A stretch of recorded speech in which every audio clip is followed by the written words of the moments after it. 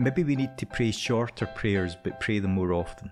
We try to do everything in the one prayer when actually this short prayer that we're meant to pray frequently, I need this prayer for, is to rescue me from my overinflated self-importance. Our Father. Wow, you're not just my Father, but you love that person that sits next to me in church that I struggle with. Now, don't take that over literally, because I sit beside Ian. Welcome to this week's, well, I was going to call it Calling It to Life, but after last week's show, it should be, I think we're now officially the Council of Imperfection. It sounds like some sort of slightly incompetent, like Star Wars gang, the Council of Imperfection. I was thinking of a slightly dodgy blues band. Yes, yeah, that's it. Hey, Nashville trip. Anyway, so we probably should confess that by the wonders of modern radio and television technology, it may sound to you like these recordings are separated by days and even weeks, but they're in fact celebrated by the length of time it took a few people on this call to go to the bathroom and come back, because actually we're recorded back to back, so there may be a bit of overlap from the call and the podcast you've just heard. You never know.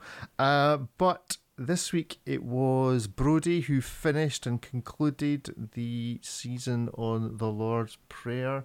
So Brodie, I realise that I've actually not said hello to any of you, but that's because I feel like I've already done that when we started this call and recorded the last podcast. This is so unprofessional, Richard. So I suppose for continuity's sake, I should say, Brodie, how are you? I am well. You're as well as you were an hour ago when I asked you. I'm as well as I was an hour ago, yeah. Needing a cup of tea, but I didn't have time to make one of those. Good stuff. Ian, are you still as raring to go as you were an hour ago? I'm fading after that last intensive podcast, I have to say. I asked too many questions, I think, possibly. Well, Jack's done our 3,000 words on the last podcast, so this one's my turn. So, Jack, are you okay still? I'm okay. And since the last recording, it has actually started raining here now, so you may hear the rain in the background as record. But here we go, Brodie. You led us off, so give us a 60-second summary. So as you say, it was the end of the Lord's Prayer, which is verse 13 of Matthew 6. Different Bible versions. I put this slightly differently. I was working from the NRSV, which says, "Do not bring us into the time of trial, but rescue us from the evil one." And I guess to sum up, where did I try and go on Sunday? Well, certainly somewhere that I wanted to go was to say, do you know what? God is good and he's 100% dependable. God's goodness is consistent. So God, I do not think, leads us into danger or into testing or trial that will cause us to fall. However, we do live in the real world. We live in a world in which evil and all that goes with it is still present. So challenges of various kind still befall us. Where it ended up with, or one of the concluding things I was saying, was the prayer is, I think, what's technically known as a synonymous parallelism. So the second clause of the sentence makes clear what the first part of the clause or the prayer is all about. So the second sentence is, rescue us from the evil one. It's not God that's leading us into temptation or trial, but we live in a world where there is the evil one and evil, and we're being asked to rescue us from that. And one of the things, again, I think I wanted to try and say reasonably clearly was Jesus frees us from having to pass a test to receive and know God's love. There is no test that I can pass. God just loves me anyway. And somewhere in the middle of my preach on Sunday morning, I also spoke about rejection wounds, and that was tied up with the sense of, I felt that for some people we think that there's kind of like a pass that we've got to test to pass to be worthy enough to be loved by God, and there's not. God just loves us, but that various rejections and things that have been done to us. This perhaps leads back into, the issue of forgiveness and things like that as well, of they can limit or inhibit our ability to know and receive God's love, and therefore it's good and proper and right that we address those things. So spoke a little about that as well. So that's my summary.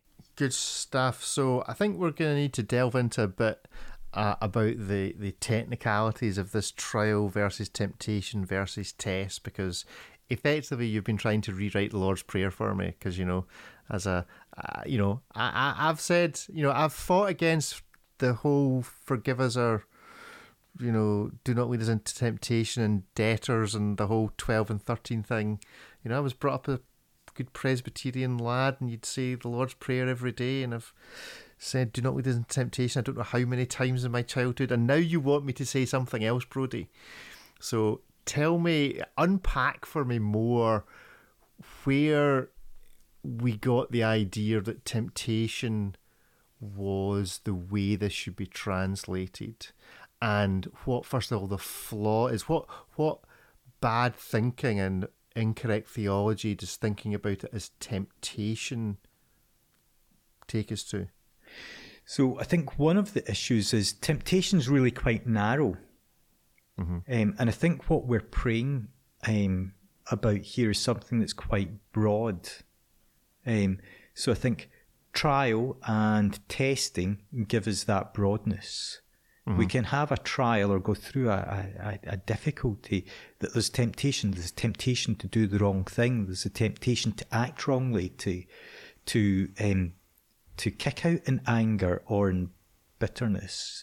So I think what we're being asked here is something fairly broad. Again, one of the things I said was there's some commentators who stick in, well, the NRSV does it, who stick in the word "the," because for some people's reading of this prayer, this end bit is quite eschatological. It's thinking about the end time, and there was certainly in the time of Jesus this expectation of an ending that led to a new beginning, but to get to that new beginning there was this great tribulation that people had to go through. But I think that this is talking about, because the rest of the prayer is all about the stuff of every day, and the stuff of every day is broad, so it helps encompass that. The Greek word can mean temptation and it can mean trial. Quite a number, or certainly the people who commentate on this, and none of them went where I wanted them to go to answer the questions I personally had. They just didn't answer them for me. But quite a lot of people who in recent years have either written commentaries on this or have brought out translations of the New Testament all go for trial or testing. So I mentioned David Bentley Hart, Scott McKnight, N.T. Wright, R.T. France. R.T. France actually has written a whole commentary on it. And then there's that verse that I went to in James, where James says, if somebody's been tempted, then don't say that it's God that's doing it, because God doesn't tempt us. So I went for trial because it is broader and it includes temptation, whereas if we go for temptation, then it kind of narrows it down, and it's just, should I have that chocolate or shouldn't I? Whereas I think it's broader and more holistic than that. I was going to say, I think you might be holding some unforgiveness in your heart against certain New Testament translators there, Brodie. I refer you to last week's broadcast. Sorry, Jack. No, I was just going to say, a bit like you, when you've said the Lord's Prayer as many times as we have when we were young and so on, it's quite formative to our thinking when we've read it that way, isn't it, Ian? Mm. Yeah, I think there's, and it's not just the word trial or temptation. I think it's the bit about leading as well. It's about God leading us into temptation, and I wonder whether that forms in our minds, or whether we just simply filter that out. I think one of the ways that I've seen this interpreted is somebody can be causative or it can be permissive. So God can cause us to go into temptation or trial, or he can permit us to be in trial. So one of the commentators suggests that actually this is about saying, God, please don't put me in a position, or please help me not to find myself drifting off into a place where I could be tried or tempted. So the emphasis is more on God's activity in preserving and protecting, rather than actually, what we, God leading us into temptation. God's not leading us into temptation. It's like, God, would you help make sure that I don't just drift off into temptation? And I kind of found that quite a helpful way of looking at it. And of course, the word trial also appears all over the New Testament in not a negative way, and most often it is actually translated trial. So you have something like 1 Peter 1, where it is about trials that produce fruit and are used by God in order for our spiritual development. So that kind of suggests to me it's not about God taking us into trials, but actually about how God helps us and enables us to grow when trials come our way. Yep. And I think the inference of what we're being asked to be spared from here is something that's negative and has a negative outcome. And as Ian says, there are tests and trials which are good and helpful. So I can use the example of when we would have concrete delivered to site, there would be a part of the batch would go into a test cube so that it was sent to the testing centre to make sure that it was the strength that we had asked for. Sorry, is this a sore point with you guys building your house? No, I'm laughing because as you said that, Jack nudged me in the ribs and says, are we getting that done with our concrete? Right. And I'm like, that's not the way it works at the moment. That's not the way they test it at the site now. They don't test it on the site. They would test it before they send it to you. If you're building a multi-storey car park, they might test it as it's there. Yeah. But for our little house, they test it at the concrete plant. You had my wife worried. She was already developing unforgiveness towards the concrete contractors. It was a whole thing. There was a narrative. There was an imagined story. It was going all sorts of places. Anyway. And I think as well, hopefully this, you're never sure whether when you're speaking what you want to try and communicate comes across of. And again, we're back to the start of the prayer in Abba. So that I think that speaks into that leading thing of God is our Father. And therefore there is, as Ian just said, there is that protective element to that. So it doesn't mean that bad things won't ever happen to us.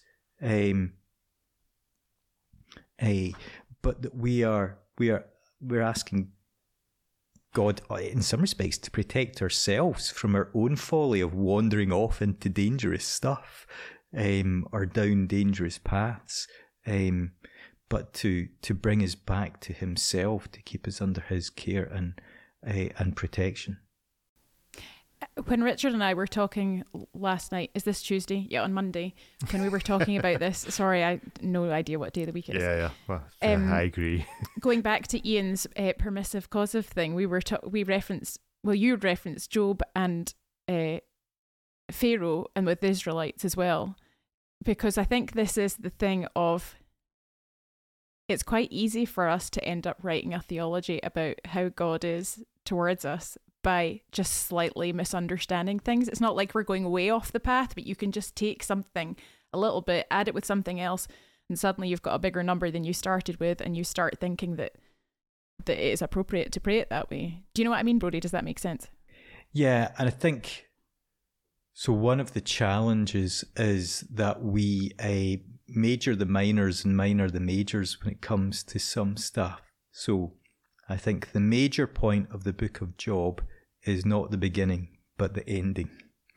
And a major part of the book of God is to teach us how to speak to God. And how God longs for that. He longs for us to speak to him. That's part of the big lesson of the book of Job. I think when God is showing when God is showing Job all these things at the end of the book, he's taken delight in it, because there's now a conversation and relationship happening. So the big thing about the book of Job is not the beginning, but the ending. And I'm not sure that is paradigmatic, is the template for us. I don't think the accuser, the Satan, is going before God saying, see that Brody, he's quite good, can I test him? Because Brody's not that quite good, and I don't think I'm that important. I'm not sure that that's what is happening. But we live in a world where we face trials and temptations and challenges, and we're being asked to be spared from that, from the work of the evil one, and that we would know God with us in all that happens to us. I did love that you said that Scott McKnight said that it was preposterous and shocking. That it's like, yay for Scott McKnight. But that's just because I'm a big Scott McKnight fan now on the back of Revelation. Yeah, I mean, he doesn't say a whole load about it. That was he did a wee commentary. There's a nice commentary series called the Story of God commentary series. They've not gone through all the books of the Bible yet, but Scott does a commentary on the Beatitudes. So rather than buy the book, I bought a subscription so that I could read it online. And that was one of the things that he said that about it that I thought was helpful. And what he said here, I like this is a line that he says as well. This petition is not so much about God's not leading us into temptation, or about God's leading us into temptation, but about God's protecting and rescuing us from temptation or testing, which is just another way of saying what Ian already said. So who needs Scott when we've got Ian? Oh, that's very nice. I do have a source for some of these opinions. It's not just stuff I've made up. And part of it is, so there's a really helpful book called Jesus Through Middle Eastern Eyes by a guy called Ken Bailey. And he tells a little story about this passage. And he says when he and his mates go off into the desert to kind of find whatever they can find in the deserts, find some archaeological site or whatever it is they're looking for, they employed a certain desert guide. And they would always get the same desert guide to go over the desert with them, because if you get the wrong guide in the desert, you end up dead, I think basically is his opinion. So he said, and this desert guide was called Uncle Zach. And he said anytime we went out with Uncle Zach, we would say to him, Uncle Zach, please don't get us lost. And he said what they meant by that statement was, we haven't a clue what we're doing or where we're going. And if you get us lost, we know we're going to die. But what we're doing is replacing our total trust in you and in your leadership. And that's his exegesis of don't lead us into temptation or lead us into the time of trial, is actually, do you know what? We don't really know where we're going. We don't really know what's up ahead. We get so easily distracted and end up going into the wrong things in the wrong places and falling over. So this is difficult territory, Father. Please don't get us lost. Keep us on the right track. And ensure that we don't listen too much to the accuser who would want to misdirect us. So I think this is kind of a little bit of God's navigation and our trust in him as our navigator through hostile territory. I think it's interesting as we're talking that I'm realizing in my own heart that these are the two lines within the Lord's Prayer that I have devalued the most, maybe. Because I think that the other ones have naturally come to me and made sense. And I think subconsciously I've got to that part and kind of felt like, because it's just not quite been the language that has resonated with me. And now I sort of am in danger of like sort of making out like the translators have messed up my life, and that I'm going to have some unforgiveness issues towards them in relation to it. And I sort of feel the nervousness of any place in which I'm saying, well, I think it's just that they've worded it badly, and so therefore my theology, but like we can't do that. The Bible is the Bible, right? So yeah. So I tried, and I don't know how successful I was to kind of like speak into that, because I was aware of and kind of like highlighting, here's a word that's difficult to translate, and we can translate it legitimately different ways. So how do we get it right? Of 99.9% of the time, of the meaning of what's being said isn't dependent upon one word, but upon its greater context. And then even within the context of that whole gospel, there's a major theme, and then the overarching context of Scripture. So we can be confident in reading our Bibles and not worrying about, is this a really good translation or not? So we can have that confidence, and that confidence has different layers to it as well. Of, there's the whole witness of Scripture. There's the wisdom of the tradition of we're not the first people to read this and ask questions about it. There's the strength of being in a community called the church, in which we can check things out with each other as well.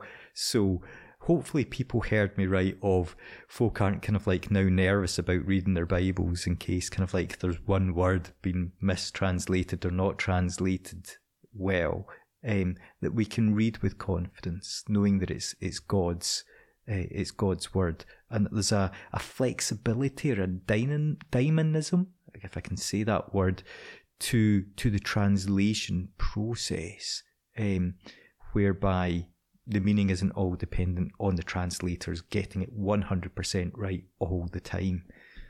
But that does speak somewhat to the importance of, if there's something that you're querying or have a question mark about, don't run away from it, but keep digging into it to actually ask questions and find people who might know more than you or who could help you. I'm just thinking that might have helped me when I was younger. Yeah. All those times you asked not to be led into temptation, Jack. Frame the wrong thing. And I think that's good. There's a Catholic theologian died recently called David Burrell, and I can remember him saying once of hold all or teach all things tentatively, because only God knows for sure. And I think of, and this is somewhere I didn't think we would go on this conversation of, do we approach things with a growth mindset or a closed mindset? Am I willing to learn and learn from unexpected places? Or am I so kind of like wedded to my theology because I've convinced myself that I'm right, that I can't learn from anybody? And I think it's good to have, and that hasn't been, so open-minded that our brains fall out. You need firm ground in which to stand, but having a generosity, whereby, do you know what, I'm willing to be corrected and I'm willing to learn, I think is a good place to be. Now, we're recording this on Zoom, and for the past 60 seconds, Ian has had his nose in a book, clearly going, I can actually hear, or over the interwebs, I can smell the rubber burning. So, Ian, it feels like you might have something you want to say. Not especially. Today's newspaper was a good newspaper. I'm a bit like Jackie. I kind of, and when it comes to the Lord's Prayer and praying it through meaningfully, I get stuck in forgiving people. So I think the lead me into temptation is one that it kind of gets overlooked very easily, doesn't it? Yeah. But I think it's also it's appropriate where it comes, because actually, not to go back to last week, but unforgiveness leaves us very spiritually vulnerable, and it leaves us vulnerable to the work of the enemy, and indeed just to the rubbish that's in our own hearts. So it is really appropriate, even as we think about forgiving others, that we clear the rubbish out, and then we also pray, Lord, would you just help me to keep on the path here, and not to be diverted into places that would really stoke up my spiritual vulnerability. And I think also something of this is about building spiritual immunity. So if you think about a virus, if you have a really good immune system, then the trials and tribulations and infections around about us don't overtake us, and trying to build in that kind of level of spiritual immunity so that we when we are in those times of trial, when we are faced with temptation, that I actually we're encountering that, as we will do, from a stronger place. So there is something about the order of the content of this prayer that takes us almost to this end point where you're kind of saying, well, now that I've done the hard work, God, will you ensure that I'm in a place where that is protected, that I have a solidity about me that enables me to pass through trials and temptations and the attack of the enemy without being derailed or disturbed or whatever. I think I'm now going to think of it as the protection part of the Lord's Prayer, because the word protection, when you add that into it, it makes it feel like, okay, it's exactly that, the protecting from the vulnerable part.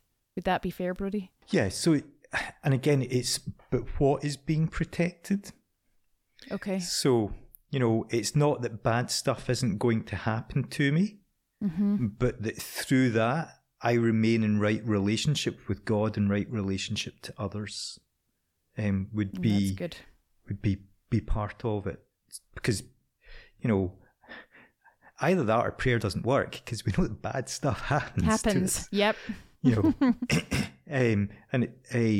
So I think, and that's part of the logical flow as well, just now that Ian's kind of like said that, of from the forgiveness kind of thing, and don't let me just kind of like circle back round and pick up my unforgiveness and then move on and pick it back up and put it back in my backpack and carry on my journey. Don't let me do that. Lead me on, direct me in the right paths. And the protection thing is very much about, it's that whole thing of you can gain the whole world and lose your soul. Of actually a lot of the stuff that we cling on to is stuff that it doesn't really matter if we lose, but are we building with the gemstones of the kingdom? Let me build with that. Doesn't matter if I lose some of the other stuff. Yeah, it is interesting, and we haven't really touched on the sequence as part of the series, because you've kind of been dealing with it almost line by line, but they kind of give us this their daily bread, right? Okay, well, if you're alive, then move. It's like one of those logic diagrams. If the answer is, are you alive, then move on to the next bit, right? So the next bit is forgiveness, forgive our debts. Well, if you've done that, then move on to the next bit. You're capable of not being led into temptation, trial, however, or resisting evil, etc., etc. And until you've kind of completed the previous step of being alive or living in some sort of forgiveness mindset, then the next thing's not going to happen. It's just it's self-defeating. You're kind of like, well, if you're living and you haven't forgiven other people, then you're already in temptation. You're already in the trial. You've got to get yourself. You've got to get yourself out of the first bit. You're already in the mire. You're in the mud, whatever it might be. So, Brodie, once you had completely reinterpreted verse 13 and retranslated it for everybody, you moved on to the idea of rejection wounds. So, give us how the two things relate to each other. So where I went in my head with that, and hopefully the Holy Spirit was doing some kind of leading, was, so we're talking about a testing or a trial, and I really felt that, there's some people, perhaps I've done it as well at times, who think, I've got to do this in order for God to love me. I've got to pass this test. I've got to be the good Christian boy or whatever. And it just struck me afresh of, do you know what? God loved me before I did anything. Of God's, love towards us is unconditional. And as somebody who has at times struggled to experience God's love and know God's love, to move into greater freedom and experience of that means that we've got to deal with some of our wounds, because our wounds can stop us from opening ourselves up to experiencing God's embrace and experiencing his love. And chief among those wounds that are not chief, certainly high up among those wounds that can stop us from experiencing God's love, are big and small rejections that we have experienced. I think, is it overly simplistic to say that everybody's experienced some kind of rejection? I think I think we're probably in safe ground in saying that. And therefore, again, going back to this is a prayer about the stuff of every day. If I am to, and the sequence or the connectedness, the connected tissues in the prayer of to say God is Abba, and not just use that as a title, but to know God's love, to know God's care, to know his protection of, then I need to bring these wounded parts of me to God and say, where I know you're healing, so that I can experience your love. And I told the story of I learned from my mistakes today. I put the pita bread in the toaster and didn't burn my mouth. But a few weeks back, I keep some pita bread in the freezer at the point, and I'll break it in half and put it in the toaster.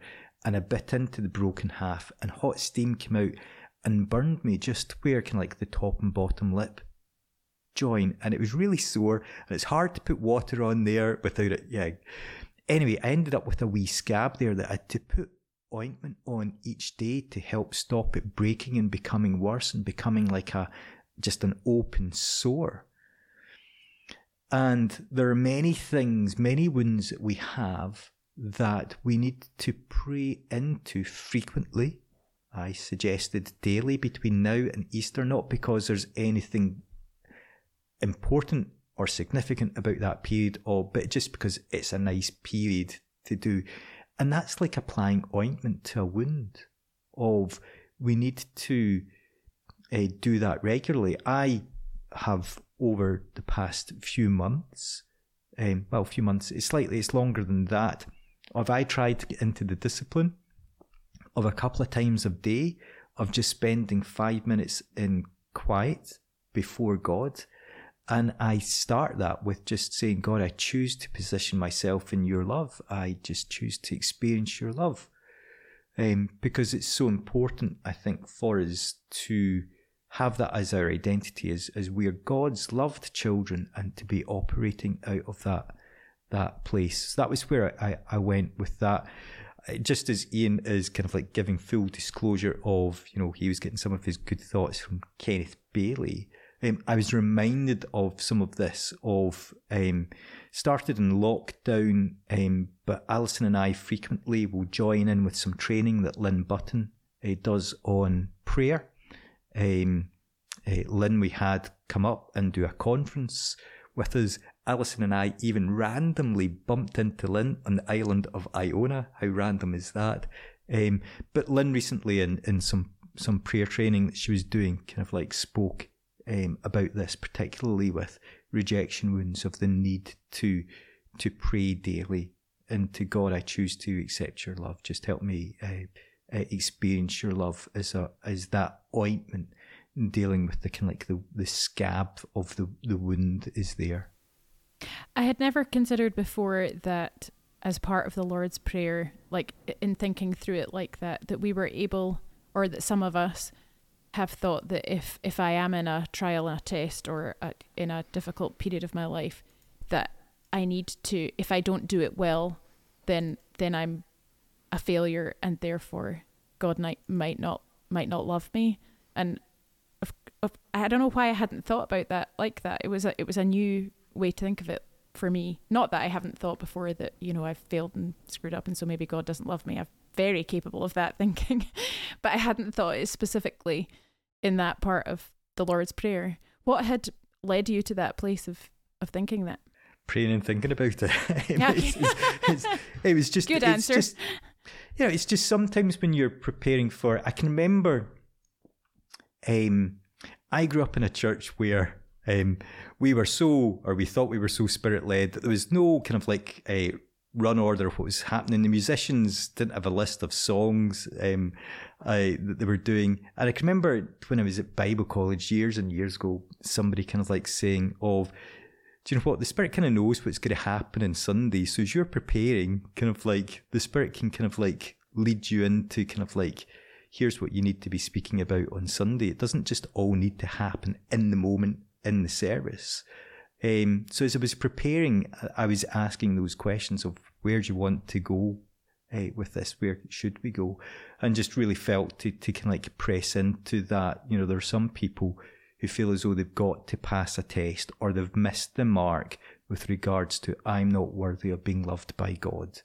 And it's good to speak into to that, because I'm sure many of us have those kind of thoughts at various points in our lives of we are, because again the reminders at the beginning of the prayer, I am God's child, and that status is secure. Being able to be call God Abba, to know his Abba love, is not dependent on my performance. It's secure in my identity as his child. So that's all very good, but what we're going to practically do, and you gave us some practical tip you've just mentioned again there about using this period of in the run-up to Easter of Lent to be kind of focusing on this.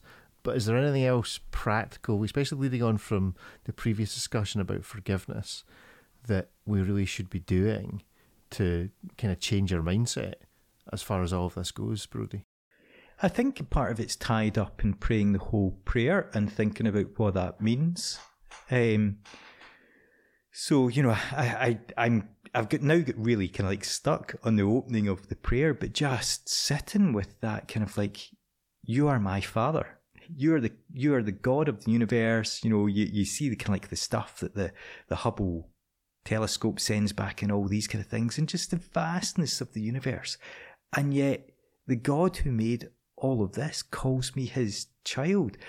And I think just to sit with that and remind ourselves of that frequently, of your Abba, that means something. The fact that you have told us to pray this, I think it speaks to its importance and how it forms us.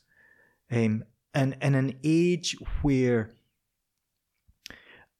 identities have become such an important thing, and so contested, to have as my foundational forming identity that I am God's loved child, I think is transformative for my own self-understanding, but also how I act in the world. And one of the challenging things is, do you know what? Children, very often you can tell whose child it is because you know their parent, because there's that family similarity. And therefore, even in just thinking about God as Father, there's that question of, and how am I reflecting who my Father is? And that's where, you know, some of the rest of the prayer comes in, and how it goes out in, you know, well, not my kingdom, but your kingdom come and your will be done.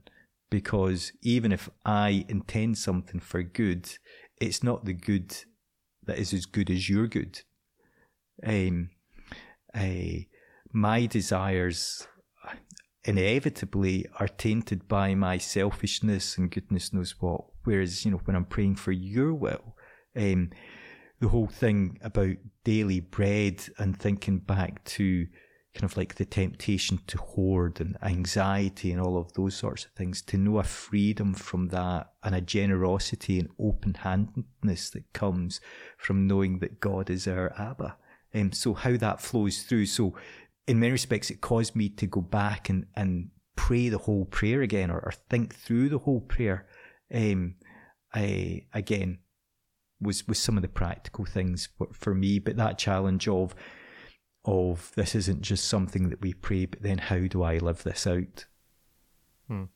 Ian, practical applications of all of this, it must be challenging. There must be something quite odd about preaching a series on a prayer in a sense, because you're kind of trying to do a technical thing about preparing a sermon, while also this is a prayer that is supposed to be prayed. So that just strikes me as it's not a normal passage. It is a normal passage you preach on because it's in the Bible and you preach on it all the time. But I don't know if I'm getting across. You're getting what I'm yourself trying to in say knots here. I'm getting myself in knots here. It's like, I suppose it's poetry, it's prayer. It doesn't feel like the sort of thing you should preach on, in a sense. Like, you don't, you might quote somebody else's theology, but you don't often quote other people's prayers. And this is kind of delving into the theology, the technicalities of something that is supposed to be all about heart connection with God. That doesn't actually result in me actually asking you a question, just me commenting on that and leaving it up to you as to what you say next. I thought I'd leave you just to circle down into that car crash. That was hilarious to watch, wasn't it? Keep going down the plug hole. Thanks. I feel really rescued and supported by my pastor. I know. Will we rescue at this point, or just kind of wait and see what happens? I think I don't suppose I really thought about that question, Richard, but at the same time, it has been recorded in Scripture for a purpose, and I think it strikes me that purpose is that this is not simply there to inform our thinking, but to form our hearts and to shape our relationships. So I think it is to be lived out, maybe more than listened to. So I think from the point of view of what do we now do with this, how does this impact and affect our lives, I would really encourage people to follow what Brodie said. He said he's only got as far as the first word, and I think there's something just really profound about that and important. But I think that this is intended not simply to be a nice prayer or a repetitive activity, but actually something that is profoundly formative. This is about the nature and shape of our relationship with God. So I would think that praying this and praying it slowly and praying it in such a way that you are asking, you're genuinely engaging and asking for what the prayer is asking for, will actually be really transformative. I think we've already heard that in our conversation about forgiveness and about the nature of God as Father, which can be hugely, hugely transformative. And I think we need to get into it as it's a structure, a framework for relationship. And I think if we can use that and continue to use it, we will find that it will deepen and enrich our relationship with God. Yeah, I figured out what I was trying to say. What I was trying to say is the whole thing starts out by saying, pray like this, and and then we don't. It's not like this isn't the only prayer we use. We use lots of different kinds of prayer. So how does one reflect the other? I think you've answered that question, which is it's the core of everything we pray is kind of something of what we pray should be reflected in this. But I think that was that. I might just edit this and put this back, to make you sound better, to make me sound better than I do in this rambling section of the podcast. Jack. No, I was just going to say, it's a short prayer. I think that's the thing that's quite interesting. It's a short prayer, but man, it packs a punch. Amen. I feel it feels a little cheeky, like I'm critiquing what Jesus has said, and I kind of, well done, you did an awfully good job of summarising that like that. But it does, when you really look at it, there is so much content in such a small amount. Yeah, so Mary and I were talking just before we started to record, and our conversation went something like, my parting comment was something like, of maybe we need to pray shorter prayers, but pray them more often. Oh. Because so often we can think we try to do everything in the one prayer, or that the one prayer has done everything. Yeah. When actually this short prayer that we're meant to pray frequently. And I think the other thing that I I need this prayer for is to rescue me from my overinflated self-importance. Because we're praying our, and one of the challenges of praying me and my, or I, is that all of a sudden I'm kind of like just focused on me, and I'm almost kind of like elevating myself against or over other people in terms of importance. But then praying our, and so when again back to the first line of our Father, wow, you're not just my Father, but you love that person that sits next to me in church that I struggle with. Now, don't take that over literally, because I sit beside Ian. I was going to say you sit beside Ian in church. But you know what I'm saying in this of... I forgive you, Brodie. Thank you. I'm glad that at the end of this series our two pastors have forgiven each other. That's great. It's good even news. That whole corporate nature of it, kind of like, again, there's that logical flow to it. Well, it leads us into thinking of this isn't just about me, but it's about us. Well, then that leads me to, well, who is it that I need to forgive? Because it's about us. So, yeah, I think it changes how we not just see God, because God is our Father, but how we see each other, because He's equally your Father as He is my Father. Well, we come to the conclusion of our series. I hope everybody's enjoyed it. Yes, I hope everybody's enjoyed it. I hope you've enjoyed delving into a bit more detail on the podcast. But let's have the final word of this series. Jack, you go first. I mean, I think I just want to use the Lord's Prayer more in my life. More frequently. Multiple times in one day. Ian? Yeah, I think just reminded of the depth that there is in this prayer, and the invitation to really live in it. And so that's a challenge for me, is just to try and use this a lot more personally. Mm-hmm. Great. And Brodie, you preached it, you get the final word. The final word of we're praying for us, and what a privilege and joy to do that, not just be focused on me, but focused on God and focused on each other. So I am praying for myself. It kind of like pulls together that, love God as you love yourself and love your neighbour. There's something of that captured in this prayer as a focus on God, and in praying for us, I'm praying for myself as well. So it's formative. Do it, think about it, meditate on it. Excellent. Well, thank you all very much for joining us. I do not know what the future holds as the sim hymn goes, but apparently it holds 12-second prayers from here on in. We'll be testing everything against the how fast I can say the Lord's Prayer. So whoever's preaching this weekend, that's what you're up against. We'll be sitting there with the stopwatches. We're entering our Easter season. Who is preaching this weekend, and what we've got to look forward to? Well, this weekend we have a very special guest. We have Eddie Lyle from Open Doors with us, speaking about the challenges faced by churches across the globe who are under threat and persecution, and he's going to be telling us and inspiring us with stories from our brothers and sisters in those kind of places. That is provided we all manage to escape the escape rooms that are being put on as part of the weekend on Saturday night. Yeah, so big shout out for Saturday night. Get booked in if you can through the website. We'd love to see you there. We're going to have some snacks, some pizza and stuff, but also we're going to put people in rooms, and you're going to have to sort out a puzzle, a challenge in order to get out of that room. And the prize for getting out of the room is you get to eat your supper. So there we go. Okay.